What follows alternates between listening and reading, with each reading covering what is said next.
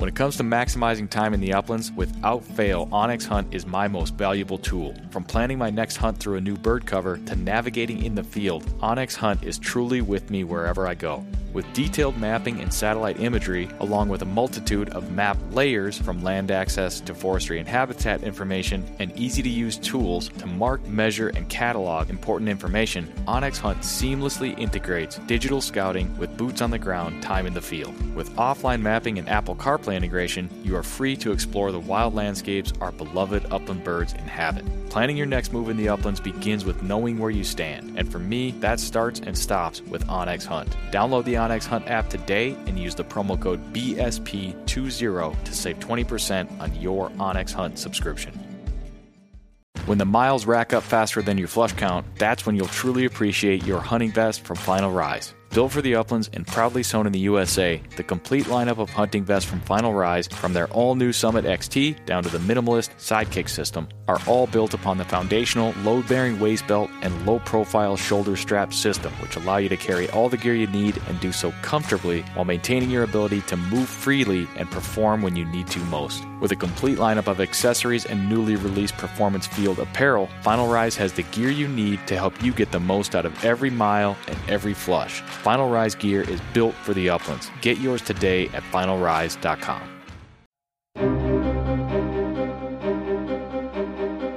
Welcome to the Project Upland podcast, where we discuss all things upland hunting. We plan to take you into some of our favorite bird covers as we talk to the people that hunt them and the organizations that support them. We'll also break down the dogs, guns, and gear used to pursue them, and of course, we'll share the stories that celebrate this American tradition.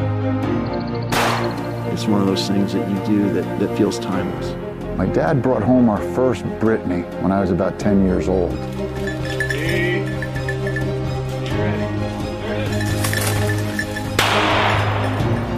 The red gods are calling, and I must go. These are your stories.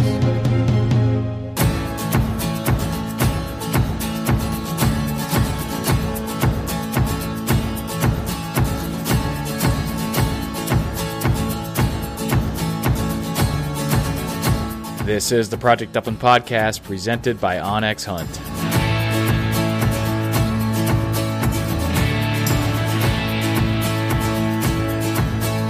On this episode of the show, we're talking wing shooting with our friend and instructor, Keith Coyle. Welcome back to the show for episode number 106.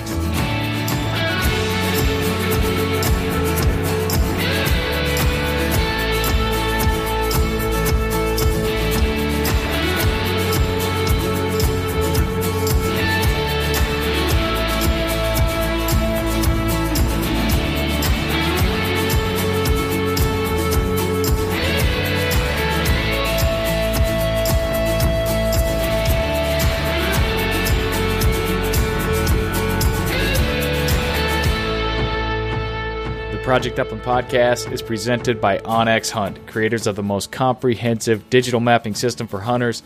Use the promo code PUP20 to save 20% on your onX Hunt subscription today. Start scouting for the fall season right now.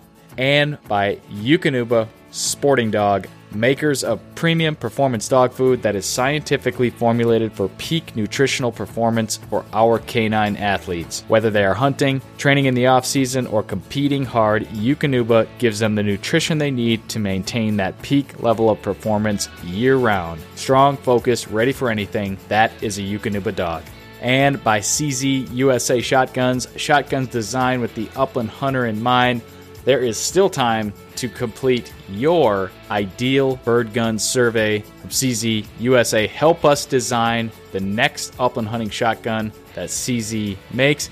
There are thousands of submissions so far. There's still time to make your voice heard.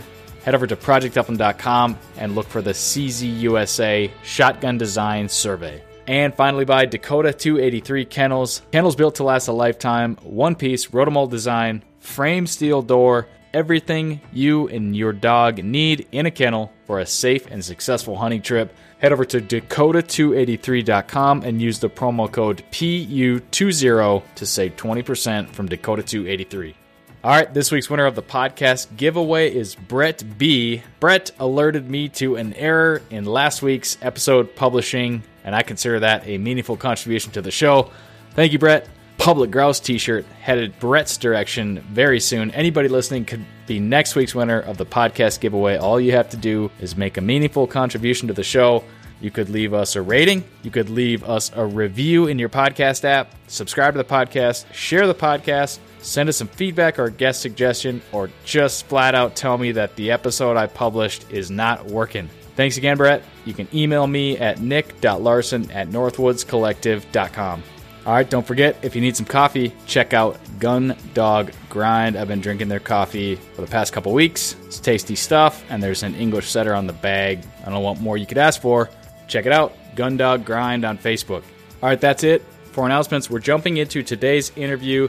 Today, we welcome back to the Project Upland podcast one of our great former guests on the show, wing shooting instructor Keith Coyle. He's back to talk about his brand new digital online course via the Teachable platform. His course is available today, and it is available to Project Upland followers at a 10% discount. You can use the promo code PU10 when checking out Keith's course on Teachable.com.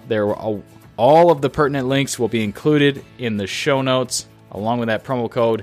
Keith put a lot of work into this course along with his producer, Scott. I had a chance to go through it myself.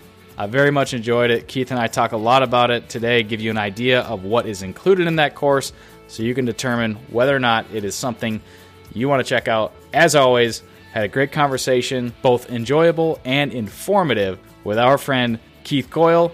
So with that said, let's welcome onto the show and into the conversation, wing shooting instructor Keith Coyle.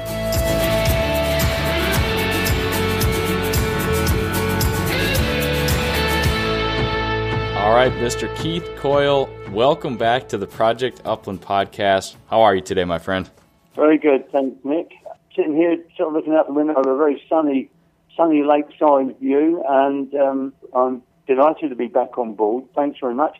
Before we move on, just want to say what a brilliant job you and AJ and everybody's doing at Upland Project. I follow, of course, and contribute to the Facebook group.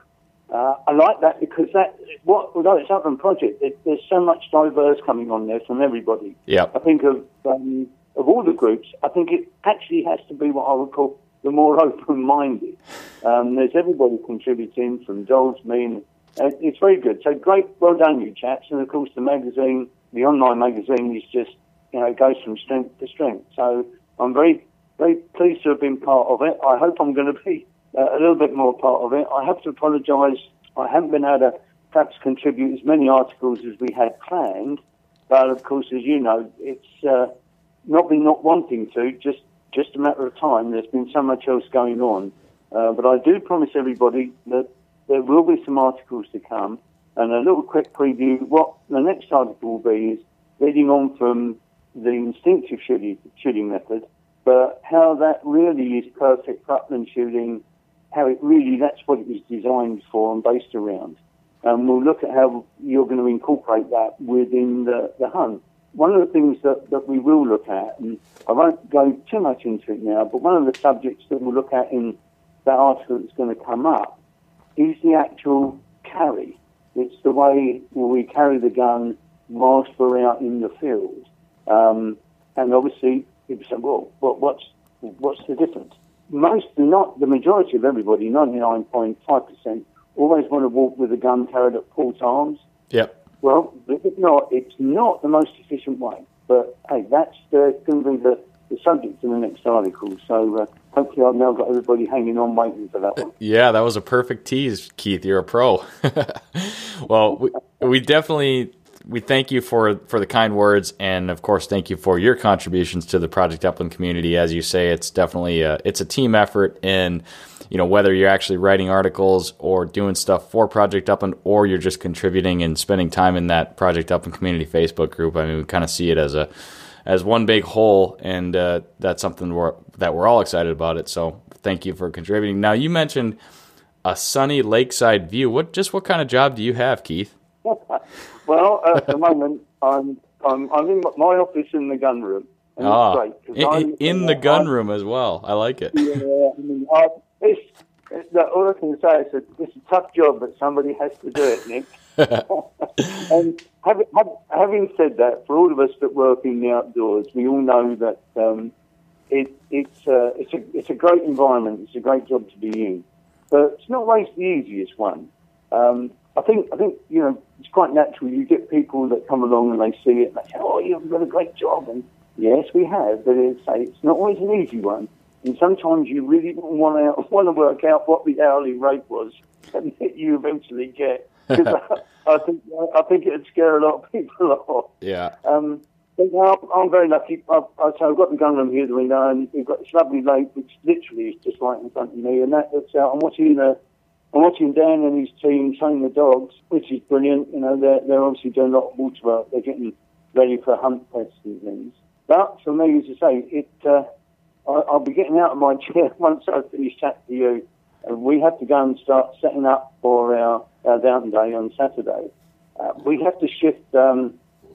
We have to upload some tracks onto our mobile units and get everything ready just to make sure it's all in place for Saturday. So, I make the most of sitting in my chair some days.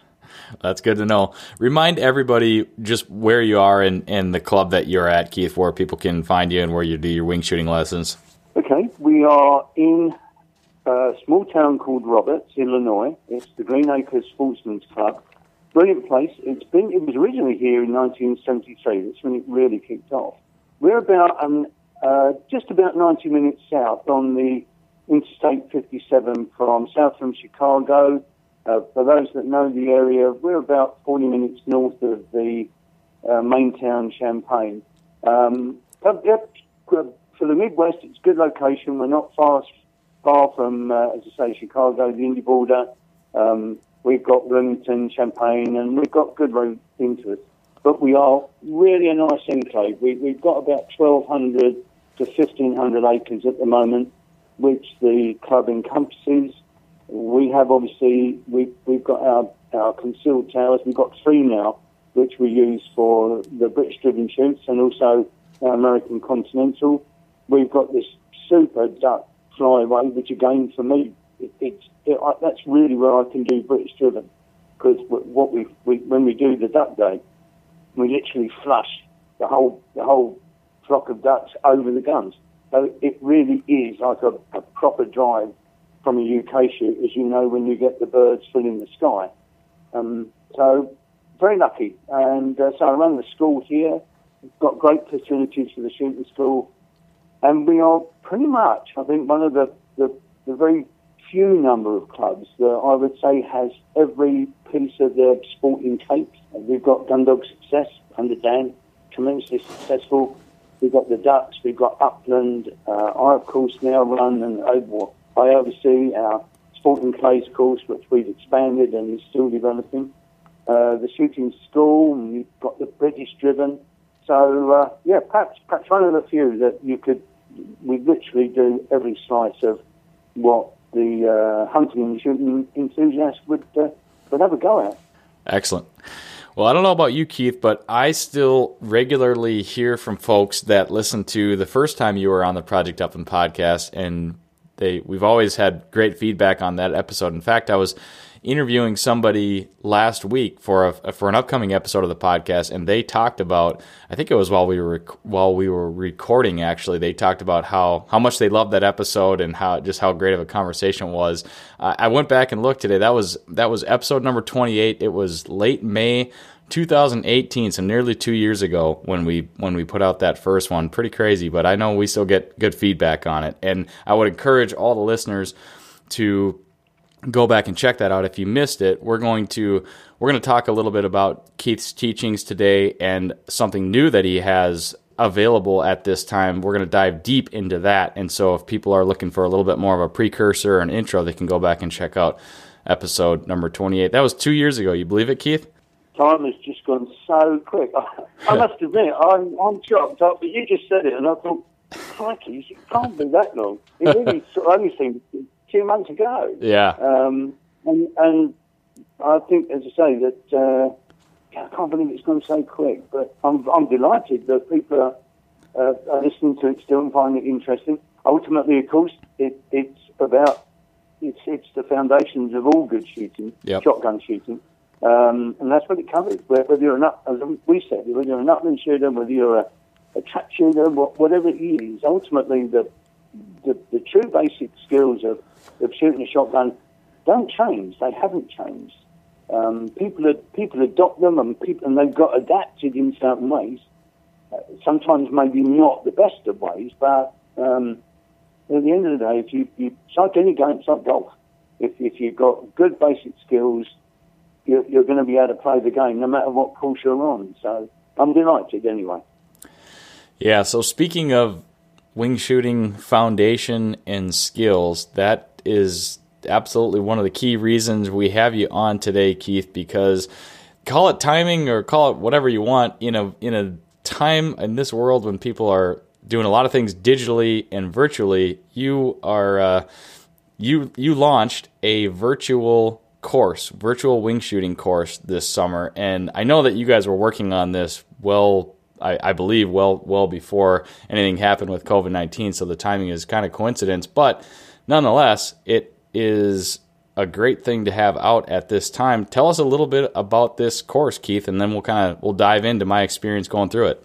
Okay. Well, as you know, and I again go back to yourself and AJ DeRosa, people will always on to me about when you're going to do the book, One day we will, and of course we still plan it. But these days, as you said, it's becoming a visual digital age. And a good friend, or who became a good friend, Scott Sarver, he's the director. He was the man that prompted me to do this, Scott. And he said, well, have you ever thought about doing this as a visual school? And I said, well, no, because my only concept, like all of us, would have been DVDs or videos. And as you know, I did those with, the first ones I ever did were with Roger Silcox back in the 90s when we were in Moses Wood in England. And I said to Scott, well, look, in my opinion, really, Roger's videos were the best. And if we did something, we need to expand upon it and be able to get this information, across to people. And I wanted to do it in a way where I didn't want it to come across as me going, oh, look at me, I'm a good shot. It's not that at all. And I said to Scott, if we could find a way of literally giving a person, it's like having a direct lesson with me. That's really what I wanted to achieve. I didn't want a video. I didn't want to, people watching it and making it all fancy. I just wanted to do a lesson with me. And that purely was how the concept came about. And I have to say, I was a bit reluctant at first, but Scott persevered. He put certain things, forward, and eventually I agreed to do it. I think we both didn't realise just how much work was going to be involved, and it just went on. So I was like everything, you plan these things, but it just expanded. It was just brilliant. And ultimately, again, I referred to Scott. What I'm so delighted with is that it is having a lesson with me. People have watched it and they said, God, who wrote the script? I said, there is no script. It wasn't scripted. It's like Reggie did when I did the videos. There's no script. Of course, what I had was I would have a schedule of subjects in which to cover in sequence. And that's what we did, because obviously Scott used to have to, he'd give me a quick slap around the ear quite a lot because I'd get involved and I'd dive first from the main theme. But anyway, we got it through, and I'm delighted. It is what we wanted to create, was having a lesson with me. And I'm using it, and I really hope that's how it comes across. My wife Brenda, when she was doing the reviews with myself and Scott and whatever, and occasionally, I'm sure as you know, I'm a North London boy originally from England, and occasionally she said you dropped into Cockney language. So I hope that there's stuff that everybody can understand. But it was just that's how it was. It was just very natural. And she said, "You get a bit cheeky sometimes." I said, "Well, I'm old now, so I think I can afford to be a bit cheeky as well." But it's really trying to get it. What I want is the information to come across, just like you're standing with me during the lesson. As I say, we didn't do anything, as you've seen in the video.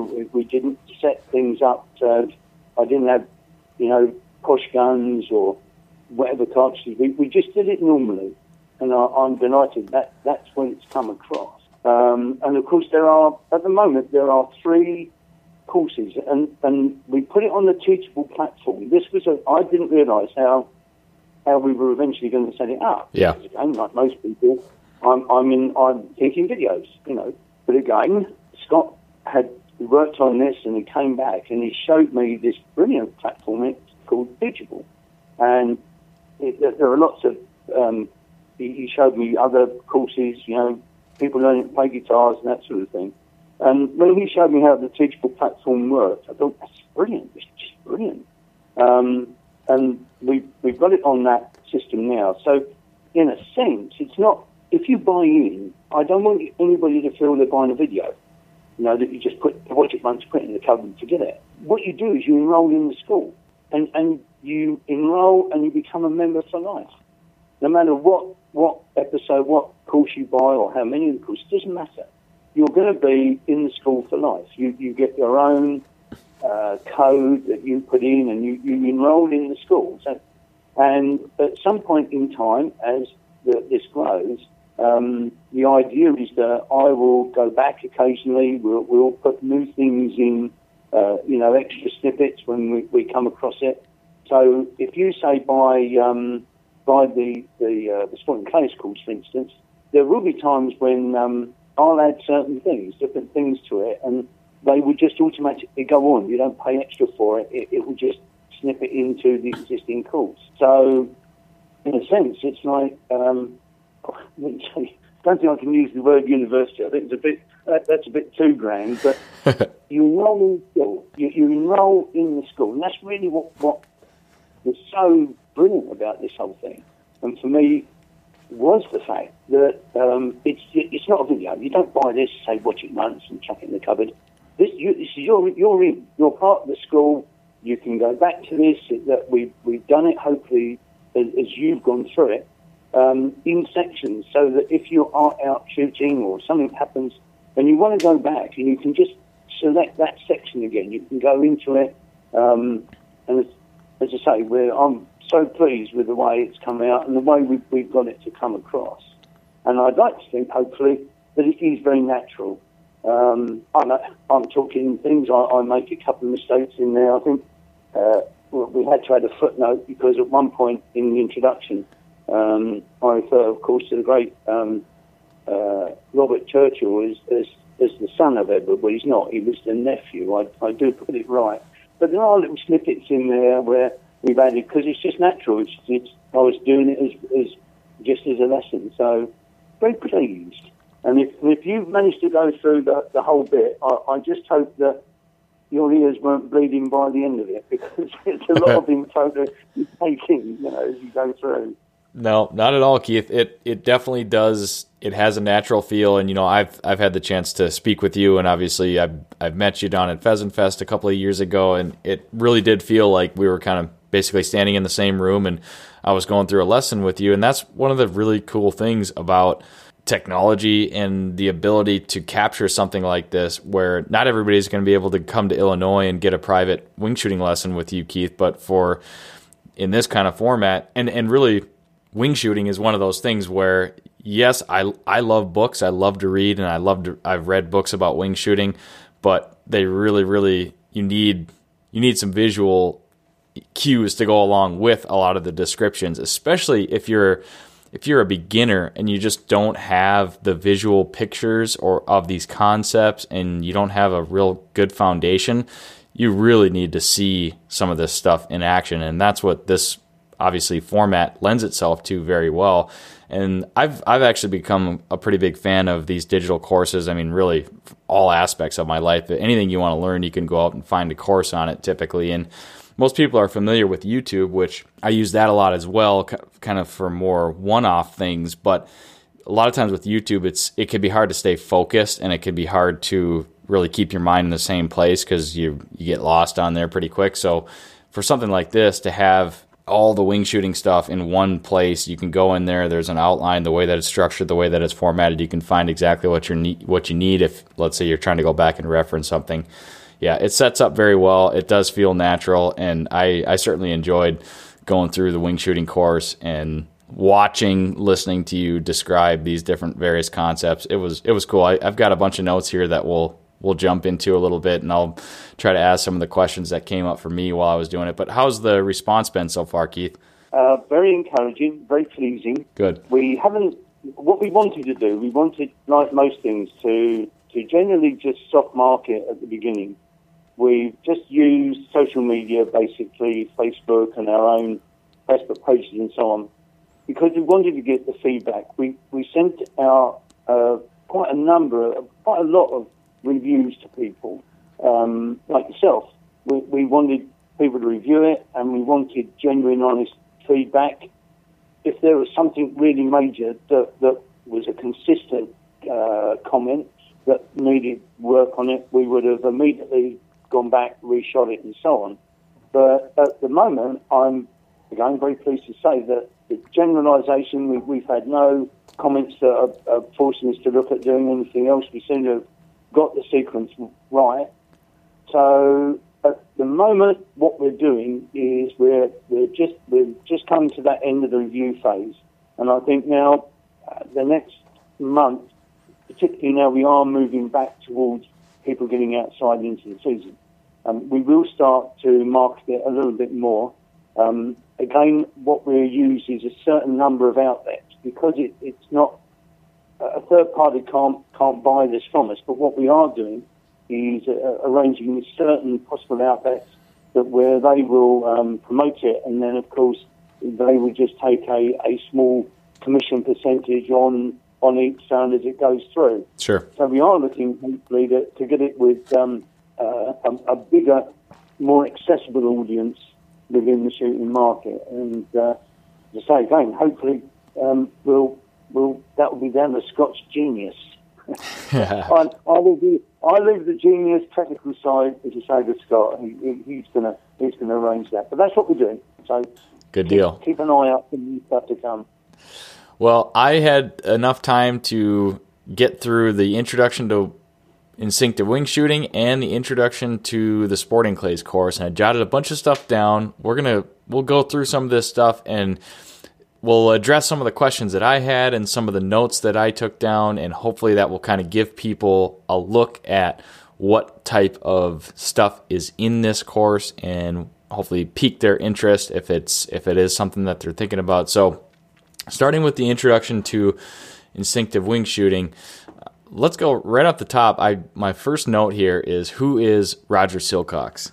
Roger was my mentor. He was my coaching mentor. He was the man who taught me to teach.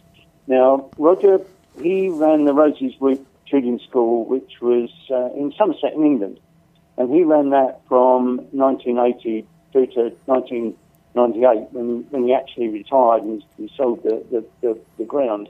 But Roger was the senior coaching, if you like, instructor for the Clay Pigeon Shooting Association of the UK. Now, what he did is he actually set up the coaching structure, the actual coaching course, simply say coaching course structure, the whole thing. And I do believe that that's what the NSCA used the basis for their course. Roger came over. But Roger was also, his mentor was Christopher Craddock. Now, Chris, he was one of the very first directors of the CPSA. And Chris, I believe, was the man that was invited over by the fledgling NSCA in 1982 to set up the first Sporting Clays. And he was very involved in that. Now, Chris was also a very famous instructor. He owned his own gun shop in the city of Bath in Somerset. He, in actual fact, was, again, the last, if you like, protege or the last student of Robert Churchill. Very quickly that came about. Robert was running E.J. Churchill from London in the Allen office in Leicester Square in the gun room. And because Chris had been working at this gun shop for many years, of course, in those days, still guns were commissioned. So people going to the gun shop in Bath, they would, get a gun commissioned, and Chris would be involved. He then would go to see Robert Churchill. They would get Churchill guns, make them. And that's how that relationship came up. So, but Roger, he was Chris's, if you like, protege. He established the Roseswood Shooting School, which is very famous. But the most important thing was he was the senior instructor for the CPSA, and so he designed and set up all the coaching courses. And of course, he was my mentor. Very quickly, I met Roger in 1991 when I went on my first CPSA instructor's course, and for whatever reason, at the end of that week, in the car park before we left, he came up to me and asked if I'd like to go and work for him and be his protege. And it took me I can't remember how many hundredths of a second it took me to say yes. And that was it. So, yeah, and that's how the whole thing started. So he is the man, in a sense, that changed my life. If it was Roger, in a sense, it was Roger that's got me sitting here talking to you now about this course. So there you go. That's Roger. Yeah, and folks can gather there's a little bit of history, and I've always appreciated that about you, Keith, and I just have an interest in that myself, but how this information came to be and how it's been passed down and the connections there. And I found that a lot of the things that I wrote down were there are other clever sayings that you came up with or that you recalled from other people. And one of them is a person you mentioned. I wrote down this quote: "A shotgun is a clever idea by a simple man," and you attributed that to Chris Craddock. Yeah, and that was the first question Chris ever asked me. I'd been working at Roseswood with Roger for about 3 months, and then I remember it was on a Thursday. I clearly remember Thursday afternoon. He came down and he said, "Oh, Keith," he said, "I'm taking Noreen, his wife. We're going to go in to Walmart, and I'm going to take you and introduce you to a friend, and I'm going to leave you with my friend this evening. He's going to have a chat with you." And I'm thinking, "Oh, okay, fine." So anyway, about 6 o'clock, we drive towards Bath. We go into the lovely suburb. We put up with some beautiful, Edwardian house. And we go up, and Roger's in front of me. It's a little recessed sort of lobby to the door, so I can't really see too much. And he knocks on the door opens, and I hear this voice, "Oh, hello, Roger." And he says, "Oh, hello." He says, and of course, I'm following in. So, if you can imagine, you walk into the hallway, and obviously the door is on my left, and the chap who's opened the door is sort of half hidden. And as I walk in, all of a sudden, Roger turns and he says, "Oh," he says, "Chris," he said, "this is the young man I want to introduce you to." And as I turn, that's Chris Craddock. God, blimey, it's the places I'm going to get to meet in God without dying. Sort of. And it was Chris. Anyway, long story short, of course, I then every Thursday I went to Chris every Thursday night for 4 hours and was taught my gun fitting skills and all the rest of it. But the first question he asked me, he sat me down. Roger had gone, and he said, "Well, Keith, I'm pleased to meet you." We had a bit of a shared background in the sense of geography. In his young days, he'd been a gamekeeper in an area where I originally lived. Anyway, he said to me, he looked at me and he says, "Well, Keith, so first thing I was going to ask you, because he's Somerset, so I have to say it as I hear his voice." He said, "You tell me." He says, "What's a shotgun?" And of course, I'm, like the rabbit in the headlights sort of thing. And I'm thinking, God, he's going to expect me to come up with some genius answer in that. And I'm sort of finding for a bit of time. And he could see the wheels going round. He says, No, boy, don't you worry. He said, I'm not looking for no fancy answer. He said, "I tell you what a shotgun is." And I said, "All right, go on, Chris." He said, "Well, I tell you what." He says, "A shotgun is a clever idea by a simple man." Was it? He said, "Yeah." And of course, he said, because one day, he said, there was this simple man, he was walking through his field, and a lovely rabbit runs out in front of him. He said, he just points at that rabbit. He says, "Call that rabbit." And he walked along a bit further, and he walked by the wood, and out the wood comes a lovely big fat English wood pigeon, good food to eat. And he goes, "Oh, look at that pigeon." He points his finger at the pigeon. And of course, he said, when he goes along about 4 or 5 steps, and then he stops. He says, this magic moment, the epiphany comes. And of course, this simple man realised if he had a gun, what he said he could do, he could feed his family. And that's it. It's the concept of a shotgun. I always remember, and Christie said the worst thing they ever did was call it a gun. He said, because the moment he calls it a gun, that's meant he thinks we can shoot it. He said, and then, of course, we tries to shoot it like a rifle, which has got nothing to do with it. And he was right, because ultimately, all the shotgun is an extension of your pointing finger. And he said, oh, silly people, he said, call it a gun. So they should have called it a pointy bangy stick. Because it is this concept. The moment you say the word gun, and particularly with men, always remember us men with our shooting ego, we can shoot. And of course it changes everything, because ultimately, there is this big difference. All a shotgun is an extension of your finger. It is designed to be like your finger. All you have to do is to point it at the object at which you want to shoot or make contact with, and then the critical factor is to line that extended finger up with your eye consistently, and of course the object at which you're going to point or shoot. It's that simple. It's no more technical than that. So yeah, there you go. Simple idea by a clever man. Yeah. Or a clever idea by a simple man. Yeah. I still remember the first time that I shot a shotgun and the way that it was described to me how to, basically was instructed to kind of aim it. They told me to, level the rib and float the bead right on top of the barrel and then cover the target that I was shooting at with the bead. So in a sense, kind of aiming it rather than just making sure I was holding the gun right and then telling me to look at the target and shoot the target, So that kind of just lends itself to sort of that ideology where we almost are taught to, or we could be taught to aim these shotguns when ultimately it's, we're really just pointing them at what we're looking at. But again, and it is this sort of, the thing is, as men, I was the same. Very quickly, we won't go into too much, but as you know, American men have a greater association with the long arm, the rifle, than European men, certainly Englishmen or British, because we've never been able to shoot, and we don't hunt. Let's just very quickly get down. I'll remind people again, the British don't hunt, not in the concept of what you do here. Yeah. And people say, it's because there's no free land. There's never been any free land.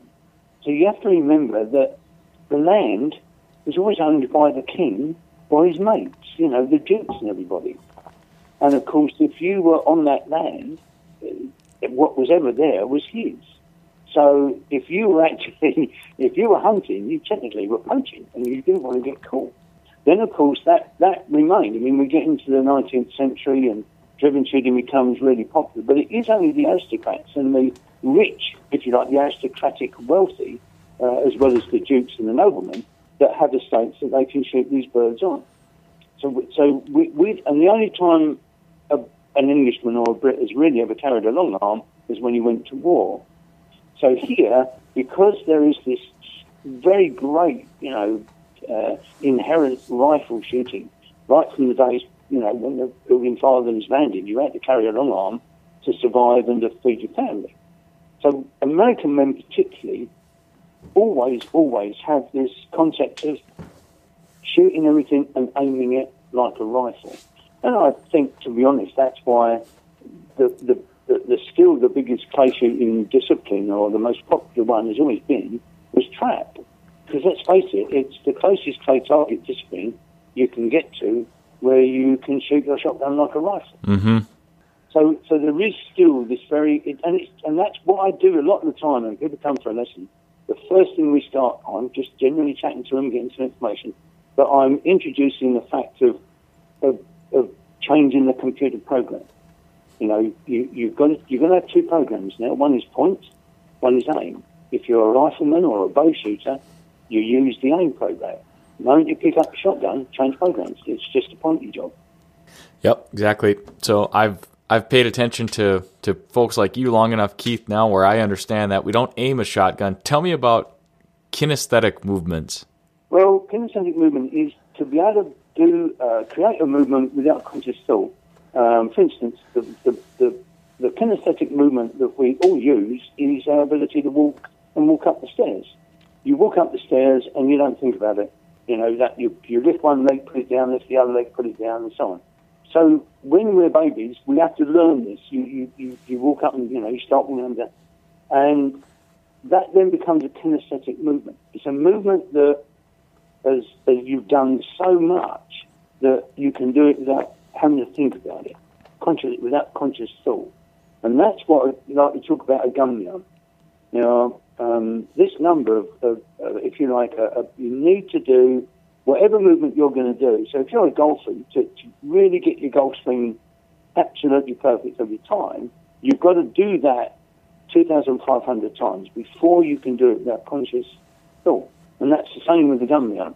You have to do that gun yarn correctly 2,500 times before you can really actually do it without thinking. So that then when we're out in the field, you see the bird, and all of a sudden the gun is just your finger, and you just lift that gun, and it lines up with your eye you don't even think about it. It's without any thought. It's kinesthetic movement, and but it's just like when we're kids. We have to learn it, we have to do it. You have to practice it.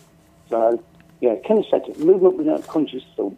And so that is definitely one of the things that I have worked on a lot, really in the past 2 years since you and I first spoke, Keith, is practicing my gun mount. That's something that you can do in your basement, and it's one of the few things that you could kind of pick up and do at any time, and it's really good to do that. You're not necessarily, you don't want to sit down and do 2,500 reps all at one time, but if you can mix it in and do frequent iterations of this practice, that's kind of ideal, and that's something you talk about in the course. And we've talked about mounting the gun and bringing the gun to our eye, not our shoulder on our previous episode, and that is all stuff that is visualized in the course. And so I kind of want to leave that there, but I would like you to tell people your practice routine that you recommend, something that we could give listeners right now, what they could do.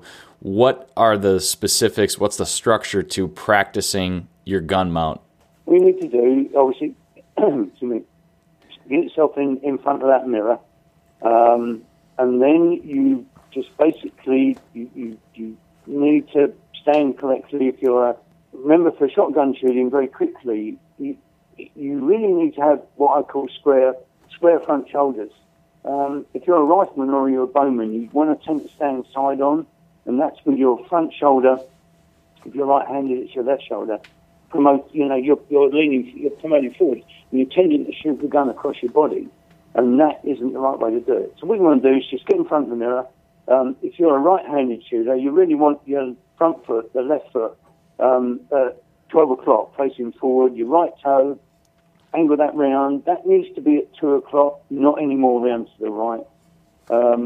Just get in front of the mirror, get that nice relaxed position, shoulders square, and you start with the gun parallel to the floor. Let the toe of the stock just literally rest in front of your hip bone.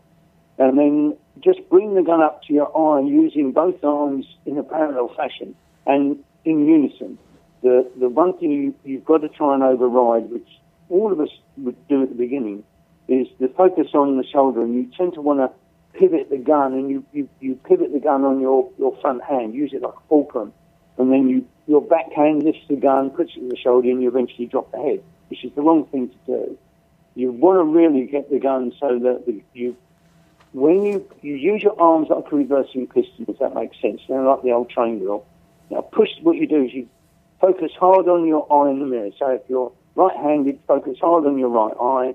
If you're left-handed, obviously just do it the other way around. Your right foot should be forward. But then you push the gun, you extend it out, keep it flat, and you have to feel like you're overextending the push away. If you don't push it away far enough, you'll start to lift it as opposed to rotate and bring it back up to your eye. And as you lift it again, you give the backhand a chance to cut in. It will pivot, and the gun will go in the shoulder, and you won't get it right. You'll drop your head. So you push the gun as far away as you can. You lift the gun up, and so it's parallel with your cheekbone, and you bring it back, and it comes back under your cheekbone, and then that butt plate will lock into your shoulder platform, which, if you bring your back elbow to the parallel, creates the platform for it in which to sit. If your backhand elbow, again, if I'm right-handed, it's my right elbow, if that doesn't come up to the parallel just under, the platform in which it sits won't be big enough. And what that means, if your elbow is too low, the gun will be unstable. And then actually the gun will start to pull away from your cheekbone. And then you see these people, their elbow goes down, the head starts to roll to the right, and so on. And then, of course, that can cause some discomfort with the toe of the stock hitting the soft tissue in there. So that's what you want to do, is get the gun. And you've got to work at it. You just push, big push away. You've got to overextend the push away. There's also one final thing, is when you are looking in the mirror, again, we talk about the angle of the gun. If you stand there, the gun with it resting in front of your hip, as a right-hander, you'll see that the barrel will naturally go towards the left. In actual fact, the barrels will end up pointing over your left toe. Okay, so what you need to do before you start the mount, you must physically straighten the gun, which means pushing the gun to the right. And if you bring that gun back, it should come back next to your right eye, not bash you in between the eyes. Because, of course, if you don't open the gun to the right or extend that movement to the right, the gun won't be straight. Because remember, when we mount the gun, it's a right-handed shot. As you mount the gun is moving to the left. And the same if you're a left-hander. As you mount it, the gun will move to the right. So when you're doing these exercises, you have to compensate. And even if you're shooting a straight outgoing bird or a straight incoming bird, this is very important. You know, if the gun is across your body, you know, you're not coming up straight. So open the gun up, big piston movement, and remember it comes up under your cheekbone, not next to it. I get a lot of chaps and ladies and people who come to me, and they mount the gun and they're putting it next to their cheekbone, not underneath it. And again, that's what promotes people. They start to roll their head. Regrettably these days, unfortunately, of course, a lot of people compensate for that because they've now gone and bought guns with adjustable cones. Without going into too much, all they've done is, all gun makers have done is make it a tri-gun. And you can now fit a gun to a bad technique, which regrettably I think a lot of people want more than to put the practice in to get it right. Yeah. But that's something different. But remember, when you do it, you bring the gun up, you big extend it, it's like a reversing piston. So you push the gun away, both arms together. You've got to keep it flat. Do not let that backhand pivot the gun and push it into the shoulder. And it's really difficult when you start to do it to overcome the desire to put the gun in the shoulder. You have to work at it, push it up, bring it up under your cheekbone, and then that natural, as that piston comes back, it will naturally lock the butt plate back into the shoulder pocket which you've created, and by raising that back elbow. So there you go. Once you get it right, and you start doing it, and then 10 minutes in front of the mirror, I say to people, think of it like bench pressing. You know, do them in sets of 3. You know, do 3 mounts. You know, make them, and they must be exact. Remember, a gun mount is bringing the gun up and then returning the gun back to that start point in exactly the same way. When you do a gun mount, it's all one. It's the gun mount up and it's the return. If you bring the gun up and then you just drop the gun out with your back hand, well, you've just blown it. That don't count. You have to lift it up. It's got to be that's the same journey out, and it's got to be the same return journey. There's no shortcuts. That's really important. You know, you bring it up and then you reverse the process back to that start point. So you bring it up and then you just let it drop out, and you just let the gun drop away, and you've just blown it. That's not one of the 2,500. You've got to do more. Yeah. So there you go. But set to 3, 10 minutes, and that's all you need to do. And the most important thing is don't overstress. Because remember, once your arms get tired, so don't go on doing it. Once your arms get tired, you won't do it properly. Yep. That's when you will start not to push it away far enough, and it goes out the window a bit. So, yeah, there you go. Yeah, that's great. And that is one of the things that I have appreciated so much about really my own wing shooting kind of journey and practicing. And, you know, most people will have, if you've been shooting a shotgun and you've never had any formal training like I was a couple of years ago, you'll have some way of mounting the gun, but you probably never really thought about it very much, which is that's the goal. But if you have never thought about the proper form, or at least becoming aware of the way your body moves and the way you mount a gun, you might have to kind of back up and rewind a little bit, which is exactly what I did. And some of the things that I found is, like with my own practice, is that my right elbow, I'm a right-handed shooter, my right elbow definitely was not coming up high enough. And the other thing is I had a very strong right hand, my backhand, and I almost wasn't paying attention to my front hand at all. It was a strong movement in my backhand. Now, when I pay attention to that, when I mount, and I haven't quieted my right hand to the point where I'm satisfied with it. It still gets in there a little bit, and I can feel it right away. I know when my right hand comes into play and basically drives that. A lot of times I'll even bump my cheek because it's too strong of a movement. Remember, because it's the front hand. Yep. That is the most impulse in pointing the gun, and you're quite right. I was the same. I mean, when I first started, and it's that front hand, and as I say, and all of us understand, and it explains the reason why. And I'll go back to in the courses. The very first one is the introduction to what it's got instinctive shooting, but actually the introduction is everything in the gun room that covers the gun mount and everything else. And one of the important things is that if you can, with your front hand, be it left or right, so many people, of course, they have their pointing finger, but they have it down the side of the forend. Well, it's okay, but it's not really the right thing to do. That you need to lay the forend across the palm of your hand with that forefinger, so it extends up and underneath the forend. Because obviously, then firstly you have a great grip on the gun, and this is very relevant if you're shooting a side-by-side, particularly a European side-by-side, that has a relatively slim and tapered forend.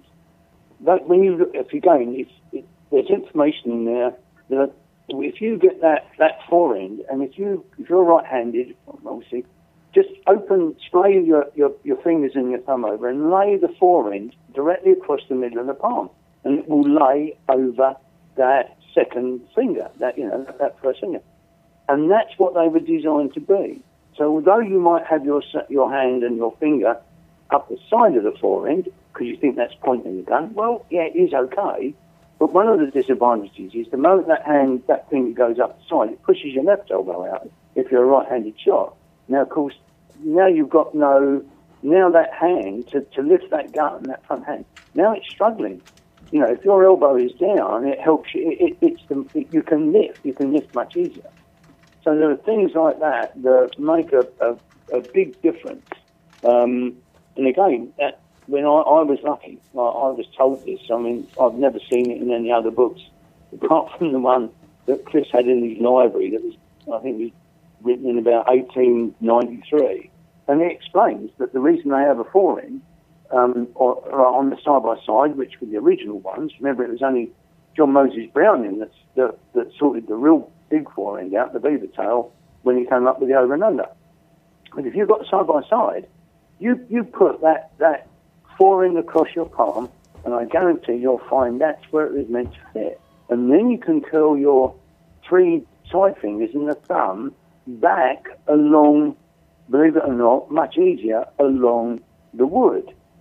You see even in the old pictures now, and I'd say Robert Churchill to a degree, I've seen pictures, and you see these lads, they're holding the gun with their fingers curled over and thumb curled around the barrel, that it's across their palm or across their hand. It wasn't designed like that. I mean, I'm not being funny, they now put these leather sleeves on there to stop them burning their fingers. Well, if it was meant to be held like that, they'd have put that on, they'd have made the wood like that in the original day. Yeah. A forend on a side-by-side, and any forend is made to go across your palm, the finger extended. You try it. And then you can curl your fingers in your thumb back, and I guarantee, even with a very slim forend on the side-by-side, you could pick that up and hold it upright in that hand, and it won't fall out. You'll have a good grip. So So those are the important things in there that again, you will hopefully find that I bring out. And of course, these are things that I know. I never knew this, and I thought I was pretty good. But no, I've been cheating since 1980. And it was, and then it's the logic. What I think for me, and I hope a lot of people will see, is that let's just go back a pace. I'm no genius. Let's just make everybody aware. I'm not reinventing the wheel. The wheel's already been invented. So please, when I do, I don't wish to be wicked to anybody. You get a lot of these chaps out here now, and they're all trying to convince you they've invented the wheel. No, they haven't. The wheel was invented a long while ago. And I have to say it was invented by a lot more clever men than me. I'm not a genius. I don't know this stuff. Now, admittedly, I've been able to maybe add on, and this is what Roger beat into me. Don't be a clone. I'm giving you this information. It's you now got to take it, you've got to develop it, and you've got to add your bit to it and continue it on. And that's what this is all about. This information, this forehand thing, I didn't know. It was Chris that told me. It was it's a revelation. And then, of course, it's logic. When you look at it logic, you think, yeah, that's right. That's why it was built like that. That's why it's shaped like that. But regrettably, it's got lost in the mist of time. And as you said, most of us men don't really go about looking at these things because we immediately think, how I had to shoot. Yeah. The difference very quickly, and I always say this, is that us men think we know how to shoot. However, if we're going to go and play golf, 90% of golfers have started out with a lesson from a pro. And the reason you do that is because you don't expect to know how to play golf, do you? Sounds like a coordinated game, but you don't expect to know how to play golf, so if you don't want to make a fool of yourself, and you don't want to get shouted at by chunking out big lumps of the very nice grass with your stick, you go and have a lesson.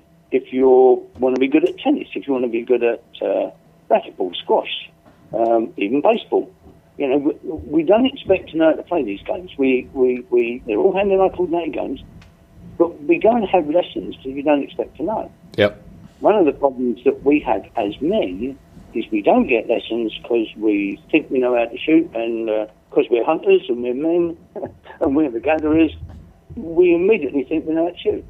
But hey, and I have to say, I was one of those men too. So hey, that's what we are. Yeah. All right, Keith. Well, moving right along here, I don't want to expose all of the secrets and tips and tricks that folks are going to get via this course if they do decide to check it out. But I do want to give them a little bit of a sneak peek at some of the technical things and a little bit of the insight they're going to get. So kind of pulling on this kinesthetic movement issue and thinking about how we might ingrain or hardwire that gun mount into our physical makeup and our athletic movements that we can draw on while we're in the field.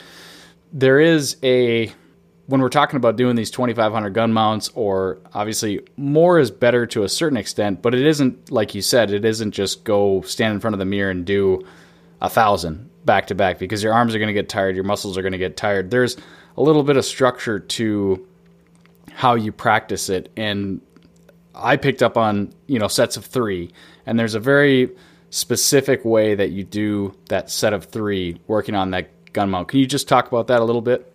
Sure. When you get set up in the mirror, and obviously you'll see it from the mirror, how you actually set up correctly for the exercise. Literally, you start off with that flat parallel exercise, bringing the gun up to the eye. With the gun parallel on the hip to the floor, you bring it up. Do 3 mounts, and remember, a mount is a complete up to the face and coming back down to the start point. That's a gun mount. If you bring the gun up, I think I've said already, into the face, then you just let the gun drop away with your back hand, well, you've just thrown that one out the window. So the real key is do your 3 mounts.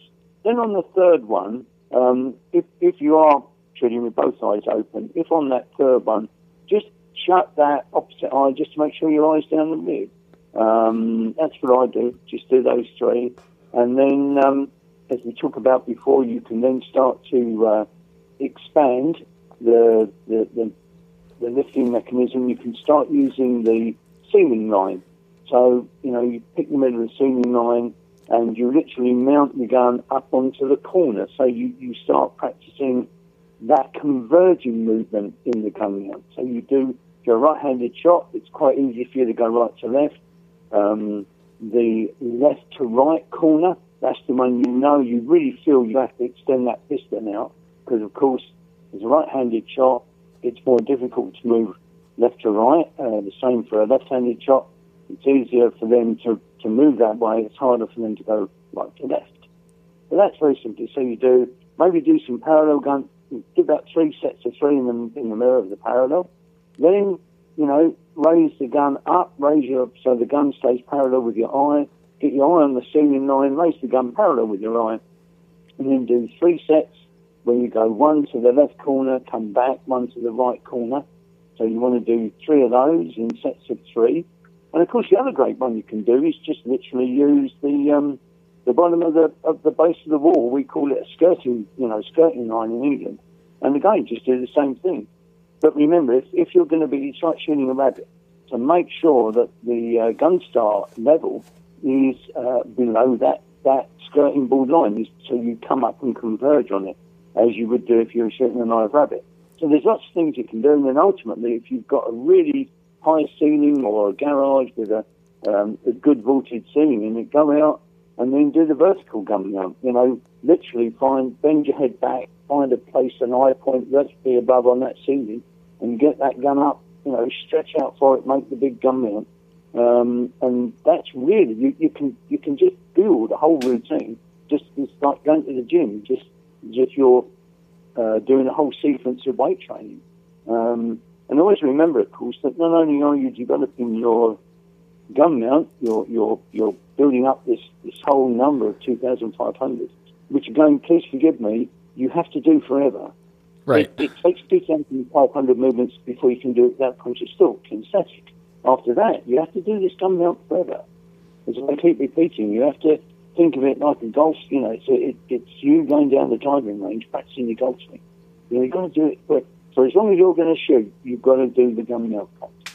And of course, if you're a seasonal shooter, it's even more important to keep doing this practice in the off season, so that you go out and you can lift that gun ready and shoot at an object without having to think about what you're doing in that process.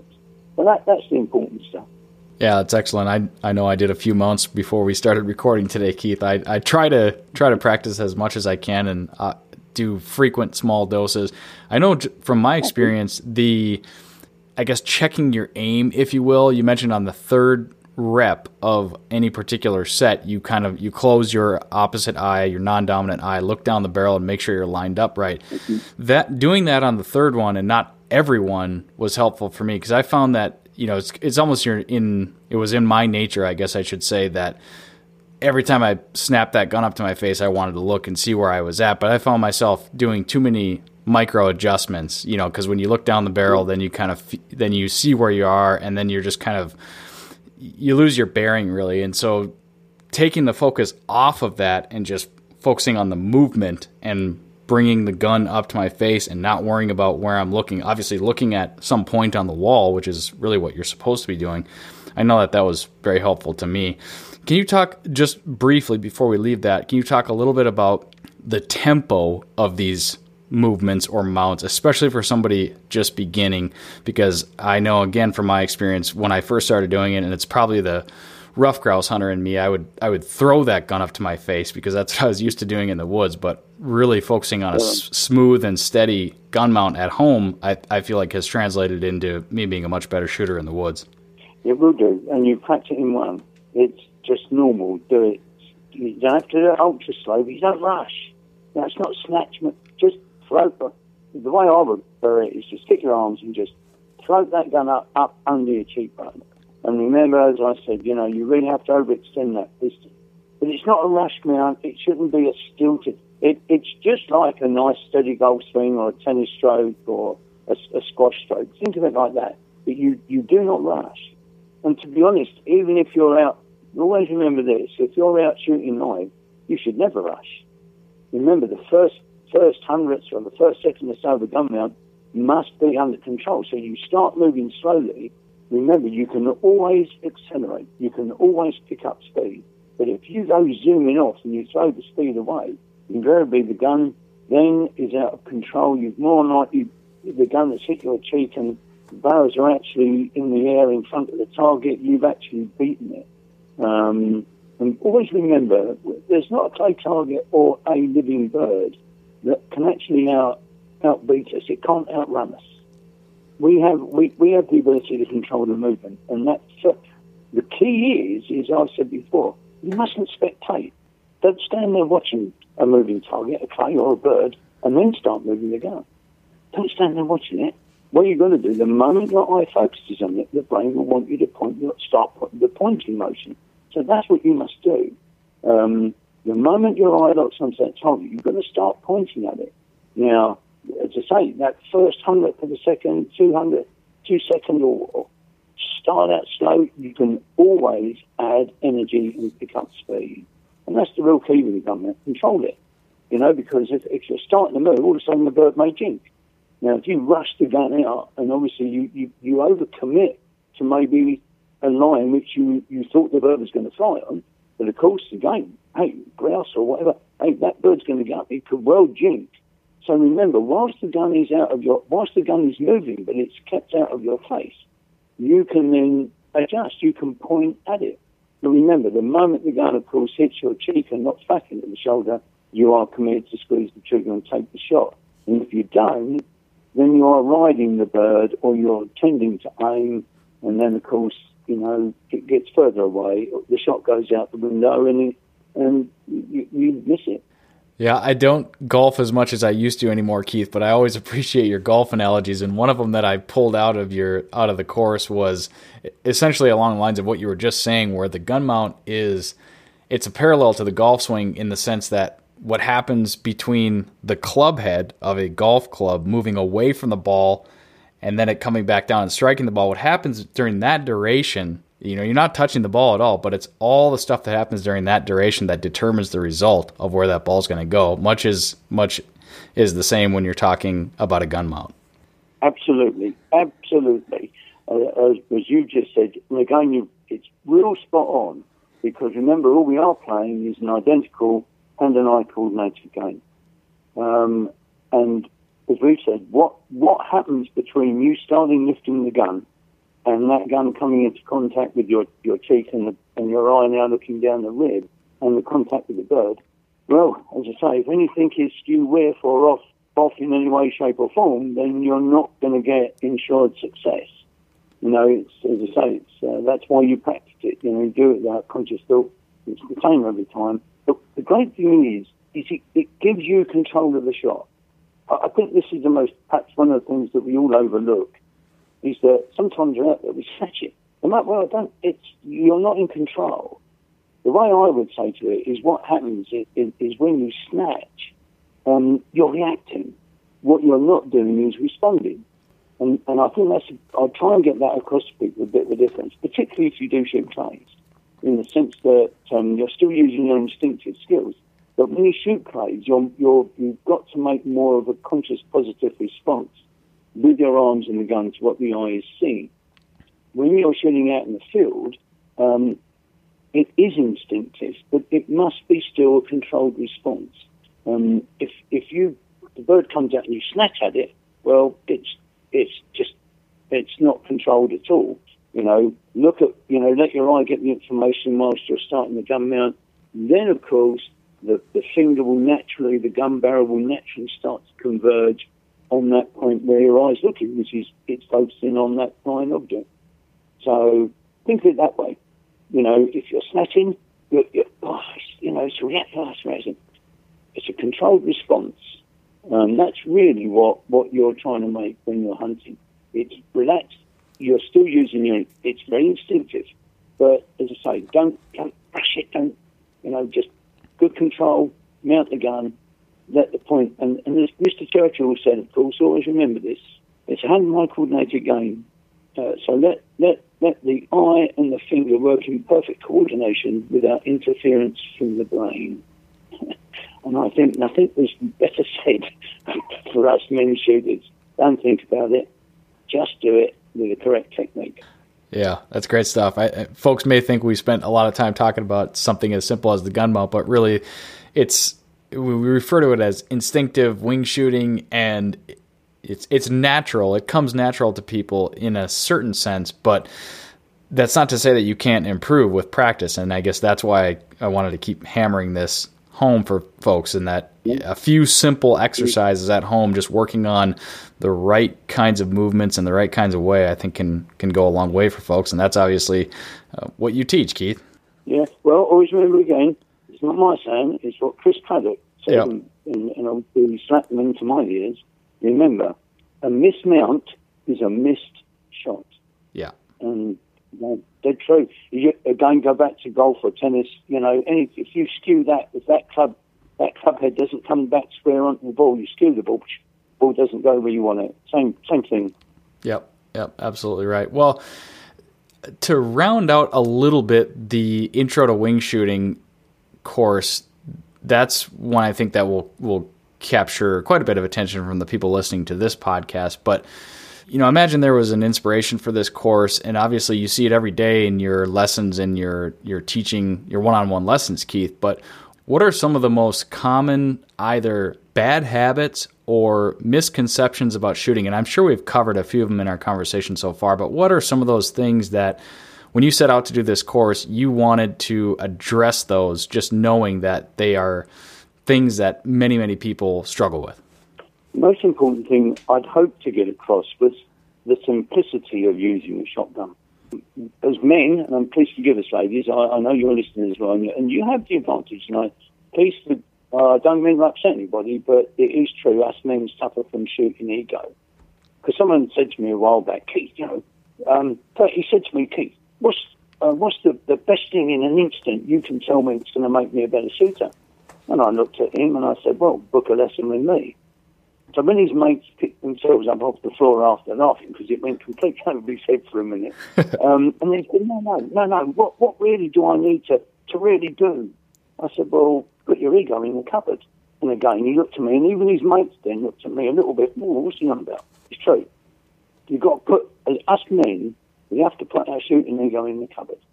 We have to realise that we do not automatically know how to shoot a shotgun.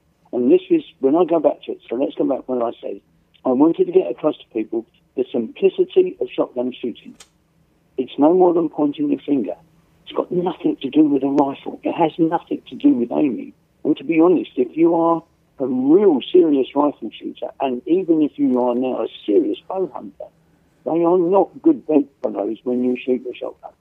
So what I'm trying to do with people is, and again, please forgive me, there's an awful lot of technical gobbledygook now that's being talked about shotgun shooting. There's a lot of people that they're interested in trying to convince people it's more complicated than what it is. And it isn't. We all talk about now having all these guns, all these Gucci guns fitted to us. It's got nothing to do with the gun, mate. Invariably always remember it's down to the pilots. If the shot is missed, 9 times out of 10, it's pilot error, and we don't do enough to resolve that. But that's truly it. To be honest, that's what I wanted to do with the lessons. Whether it's for clays, whether it's for the driven shooting, whether it's whatever type of shotgun shooting you use, ultimately it's far more simple than what we try and make it appear. It is just a shotgun. As I said, it was a clever idea by a simple man, because all he wanted to do was have a gun that did what his finger could do, because he could point his finger at anything, anytime, anywhere, and he could do it without conscious thought. And that's what it is. So for me, I think the real simplicity of good, consistent, natural shotgun shooting is somewhat being lost. It's being a bit swamped by all this technical stuff that, again, I just say, whether it's gun makers or some of these top shots, they're all trying to make it sound rocket science. And the more we do that, the more we get away from it. And it's like golf, and I go back to this constantly. You can go out and buy all these Super Gucci sort of clubs and all these new ones that are 6 foot tall, and listen, mate. When all golf was a bunch of Scotsmen running around in their kilts, with curved sticks trying to knock stones down rabbit holes. And ultimately, in a sense, it's still the same game. But of course, it's evolved, and we understand it's evolved. Yeah. But this is the great thing, and I really do stress this again. This is my great love, one of my great passions now, being here in the US, with upland shooting particularly. If anything now, as I said, this is becoming the last bastion of good, natural shotgun shooting skills. And I do mean that. Of course, driven shooting, it's still that same. But ultimately, when everybody here hopefully is listening, if you go out in that, with your gun, you go off in that early morning with your dog, just do what, remember, you're doing what that simple bloke did. Going out in the field, enjoying some sun, enjoying the morning, going out with his dog, and go and shoot a couple of birds, whatever, for food but it's really what you're doing. And that's why I enjoy being here and working with the upland guys so much as what I do with anybody else, is that, remember, for me now, these chaps and you chaps all out there that do it, you really are the people that make the true art of shotgun shooting survive and keep it going.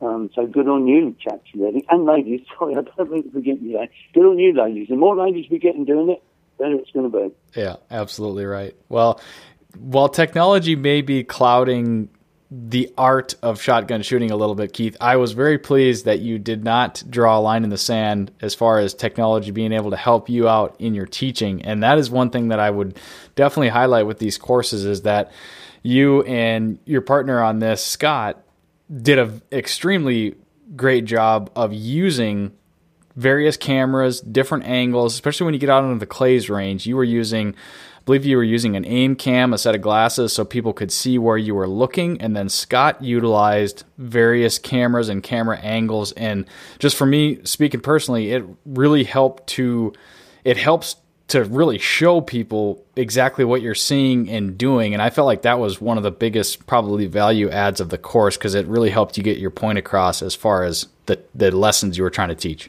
Thank you. That's really, when Scott came to me and we were discussing all of this, and you know that I, during the early 90s when I was working with Roger Silcox, he made his first two videos, which I made with him. And I saw some of the downfalls of that and how we put it right.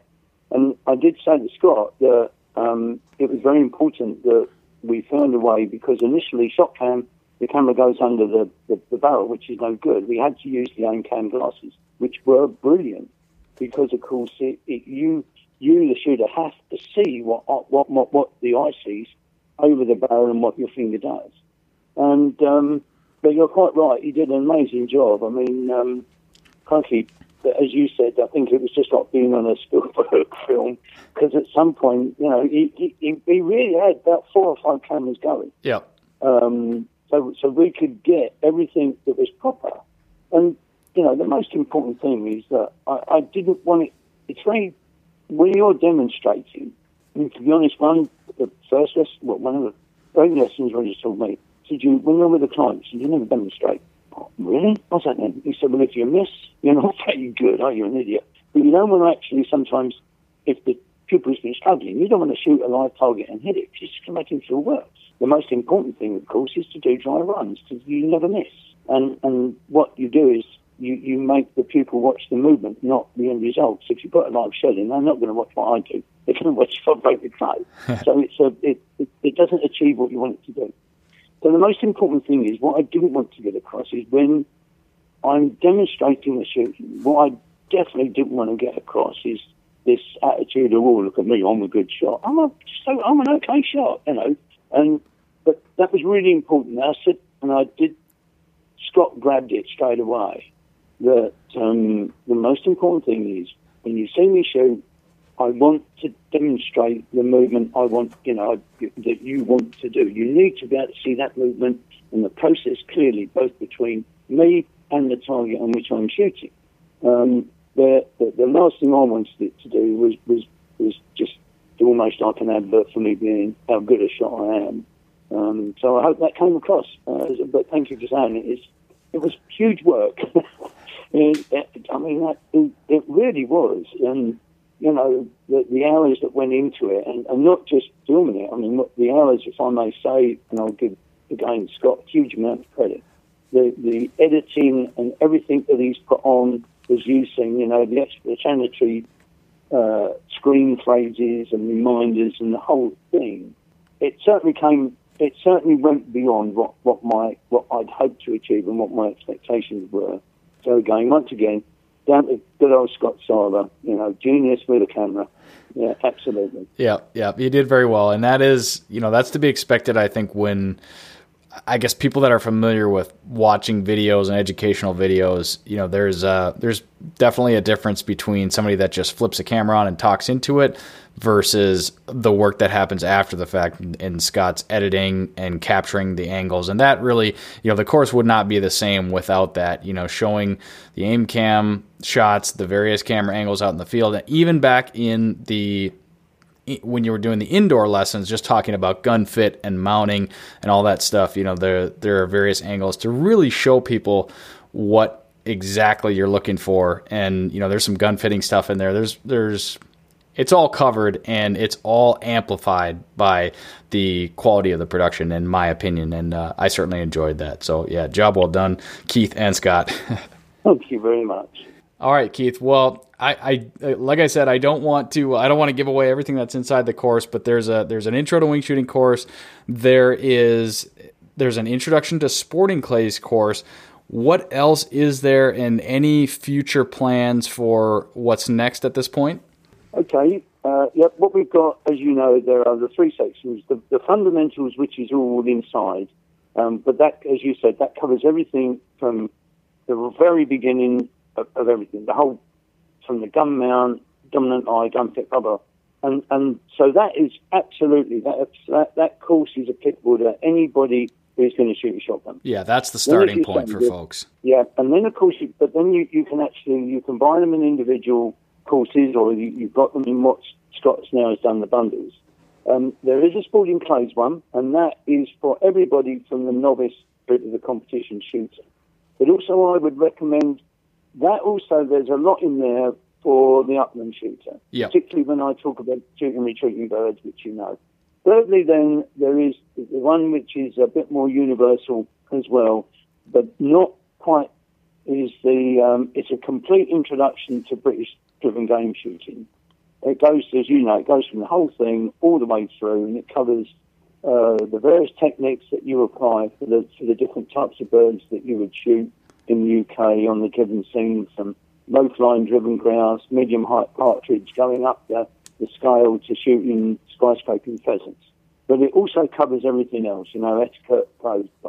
Now, very quickly, we have got plans to do a fourth one, which is going to be aimed really pretty much at the American market, which would be for both upland shooting, and we would talk about obviously American-style duck and obviously high goose, where obviously one is laying in what I call a shallow shoot pit and with a cover. Sure. However, that's if we get good demand, and it's like everything. If these go very well, it's about sponsoring, and let's face it, does come down to dollars and cents and pounds and shillings.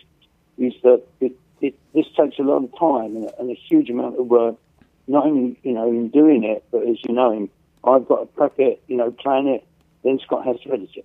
So if we can get a good response, and if quite naturally, if these series sell well, then it will sponsor our fourth one, which we want to do. And that would be particularly for the upland market here, what I call the duck hunter, and subsequently those that go out and go and shoot high flying geese. Obviously I'm very fortunate, having been involved, running estates in Scotland, and when I was coaching up there, obviously that's something which happens more in Scotland than it would do in the south of the UK. So I've been very fortunate to get access and have to learn to coach the skills that are relevant to shooting those birds. So, but that's the plan. That if we can get these 3 going and we get some, some regular sales on these, then what we're planning to do is the first revenues from the sales of these is going to go then to do the 4th one. Because, again, hand on heart, I don't think we truly realise just how big it was a project was going to be when we actually started to what we got to the end. Just like a book, People say to me, "Oh, if you don't write the book, it takes hours. It's going to take hours and hours to write it. I have to find that time. Then you have to find a good photographer because there's got to be a good cookbook to have loads of photographs. Yep. So it's not quite sometimes as easy to do without the finance to back it. Anyway, that's our score. If I can mention, if someone's like everybody here maybe who is more focused on upland, rough grouse, pile, whatever, to a degree, the Spawning Clays one, and let's very quickly go back. Spawning Clays, when it came about in England in the 20s and 30s, remember, this really was the farmers. It really was the farmers' thing. It wasn't really the give and shooting tops. Spawning Clays, English Spawning Clays came about because it was the farmers getting together because they wanted to practice. That's why in my day, if I went to a clay shoot, I'd still have things like dropping duck, climbing till, course the rabbit. So they were, dropping crow, this sort of thing. So remember, when you look at the Spawning Clays elements and the techniques that are in Spawning Clays, there's an awful lot in there that is very, very applicable skills for the upland hunter. So I would say if you guys that are, more about shooting birds that are lifting up in front of you or moving away from you, crossing you, that sort of thing, the Spawning Clays is the best one to go on to for looking at shotgun skills for that type of shooting, that type of bird. Yep. Excellent stuff, Keith. Well, you definitely came to the right place in sharing some of these courses. I hope people check them out. I know I would love to see you be able to produce that upland course. I would certainly be eager to check that one out. So I hope all goes well, and I hope folks decide to, if they're interested, follow up on this and check out these courses. We will make sure to load up the show notes with links and the places that people need to go to check this stuff out. Why don't you let us know where folks can go to find more information on these courses, Keith? Okay, well, it's on the Teachable platform. So when you go in, what you need to do is, let me just give you the actual full link. What you do, it literally is, and it's when you type it in, again, it's all lowercase, just put it, it's without broken, it's all connected.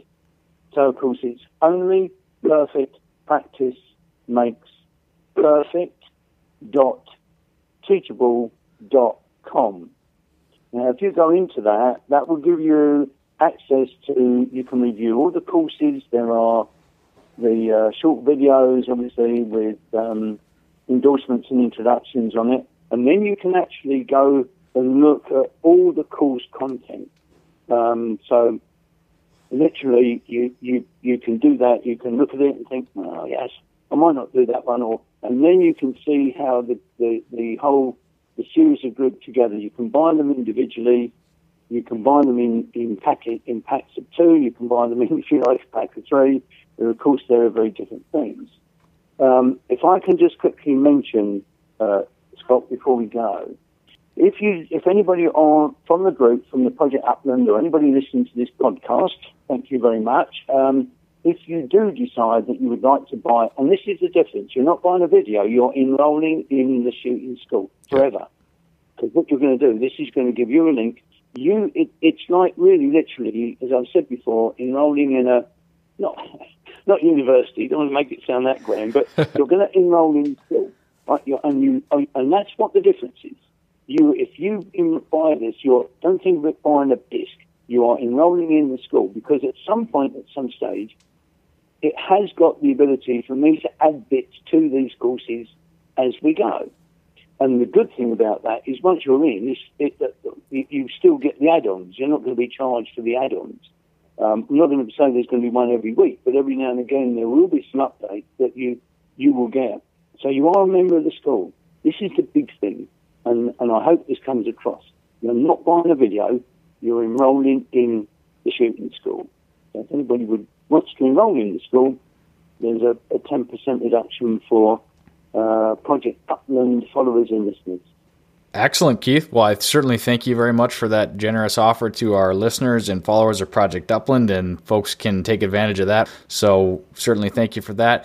Keith, if people have, it's nice to know that they can go to Only Perfect Practice Makes Perfect.teachable.com. They can check out information. They can see a good bit of information about the course before they decide to take the plunge and enroll. If they have specific questions, can they reach out to you directly? Can they ask questions through the Teachable platform, and or where should they contact you if they do have questions, Keith?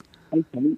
Right. The best thing at the moment, if you'd like to come to me for, feel free, and the email address that I've now got, and the best one to get me on is, so just go to keith@huntgreenacres.com. Now, what I've done is that now is a separate email that comes straight into me. It doesn't come via websites or anything. You can contact me straight away. Please feel free, ask any questions you want.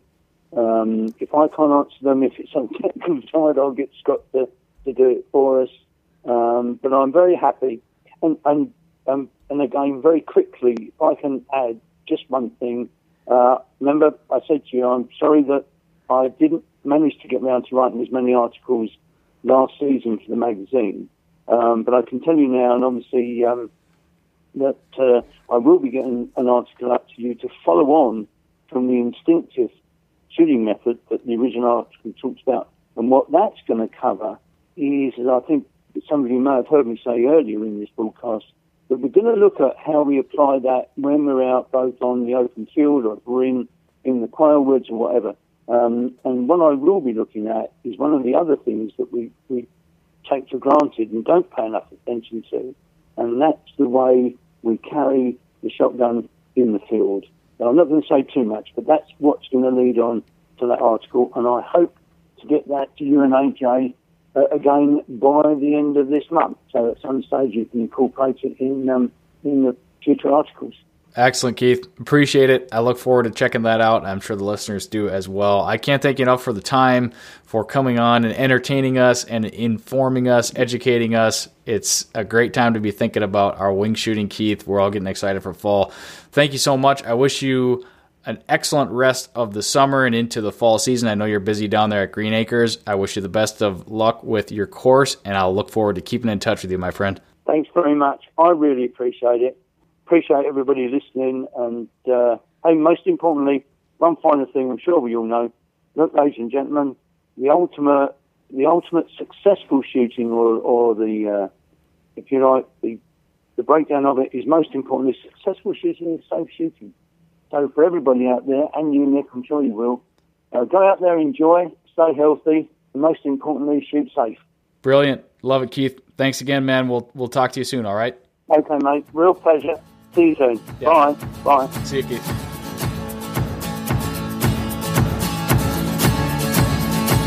All right, that does it for this episode of the Project Upland Podcast. Thank you for listening, everybody. A quick reminder that the podcast is brought to you by onX Hunt, Eukanuba Premium Performance Dog Food, CZ USA, and Dakota 283 Kennels. Don't forget to leave us a rating, leave us a review, subscribe to the podcast, and share the podcast for your chance to win the Project Upland Podcast giveaway. And head over to projectupland.com for more of the upland birds, dogs, guns, and gear that you love. Until we see you back here for the next episode of the Project Upland Podcast.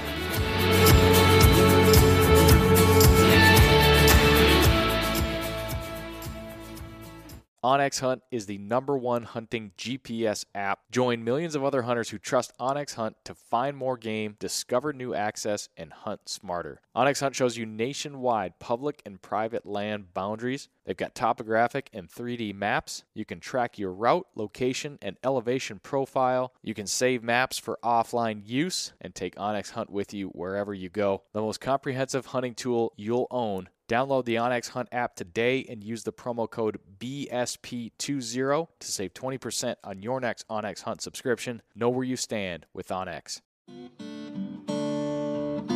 Hey everyone, this is Nick from the Gun Dog It Yourself podcast. If you enjoyed this show, then you might want to check out my show as well. We highlight and break down the ins and outs of training your own hunting dog. Whether it's a bird dog or even the occasional hound dog episode, we cover all topics related to hunting dogs.